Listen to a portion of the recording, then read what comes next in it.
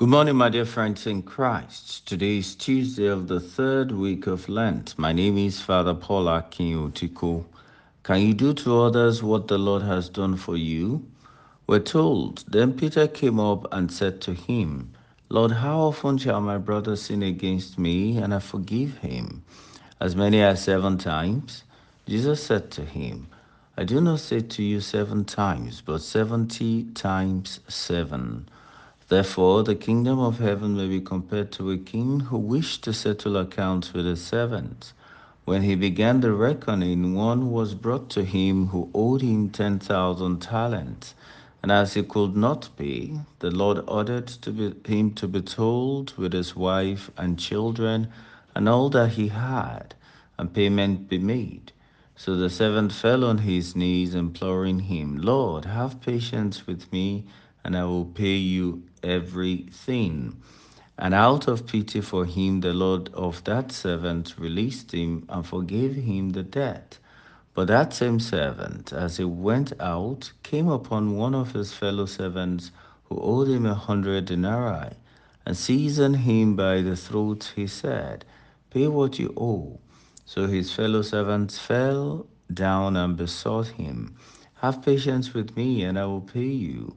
He refused, and went and put him in prison till he should pay the debt.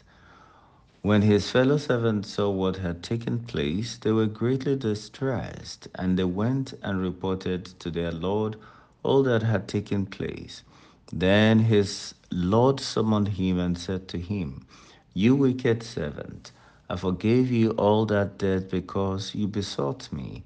And should you not have had mercy on your fellow servant, as I had mercy on you? And in anger, the Lord delivered him to the jailers till he should pay all his debt.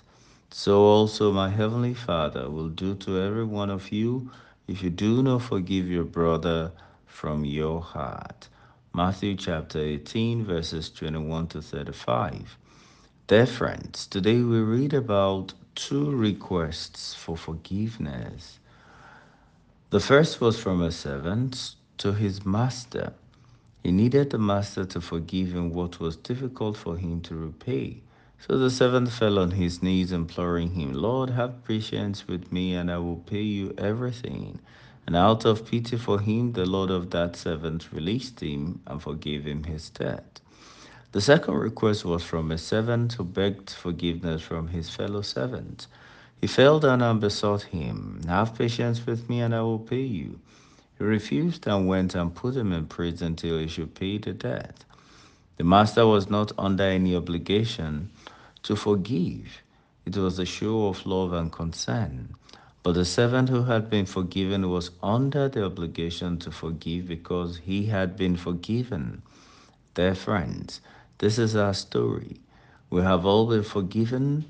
We have received what would have been impossible to get. This makes it obligatory for us to show the same kind of love to our friends and those who ask forgiveness of us.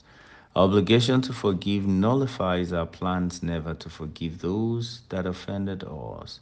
We therefore must ask the Father to give us the grace we need to be able to forgive as our Heavenly Father has forgiven us. God bless you.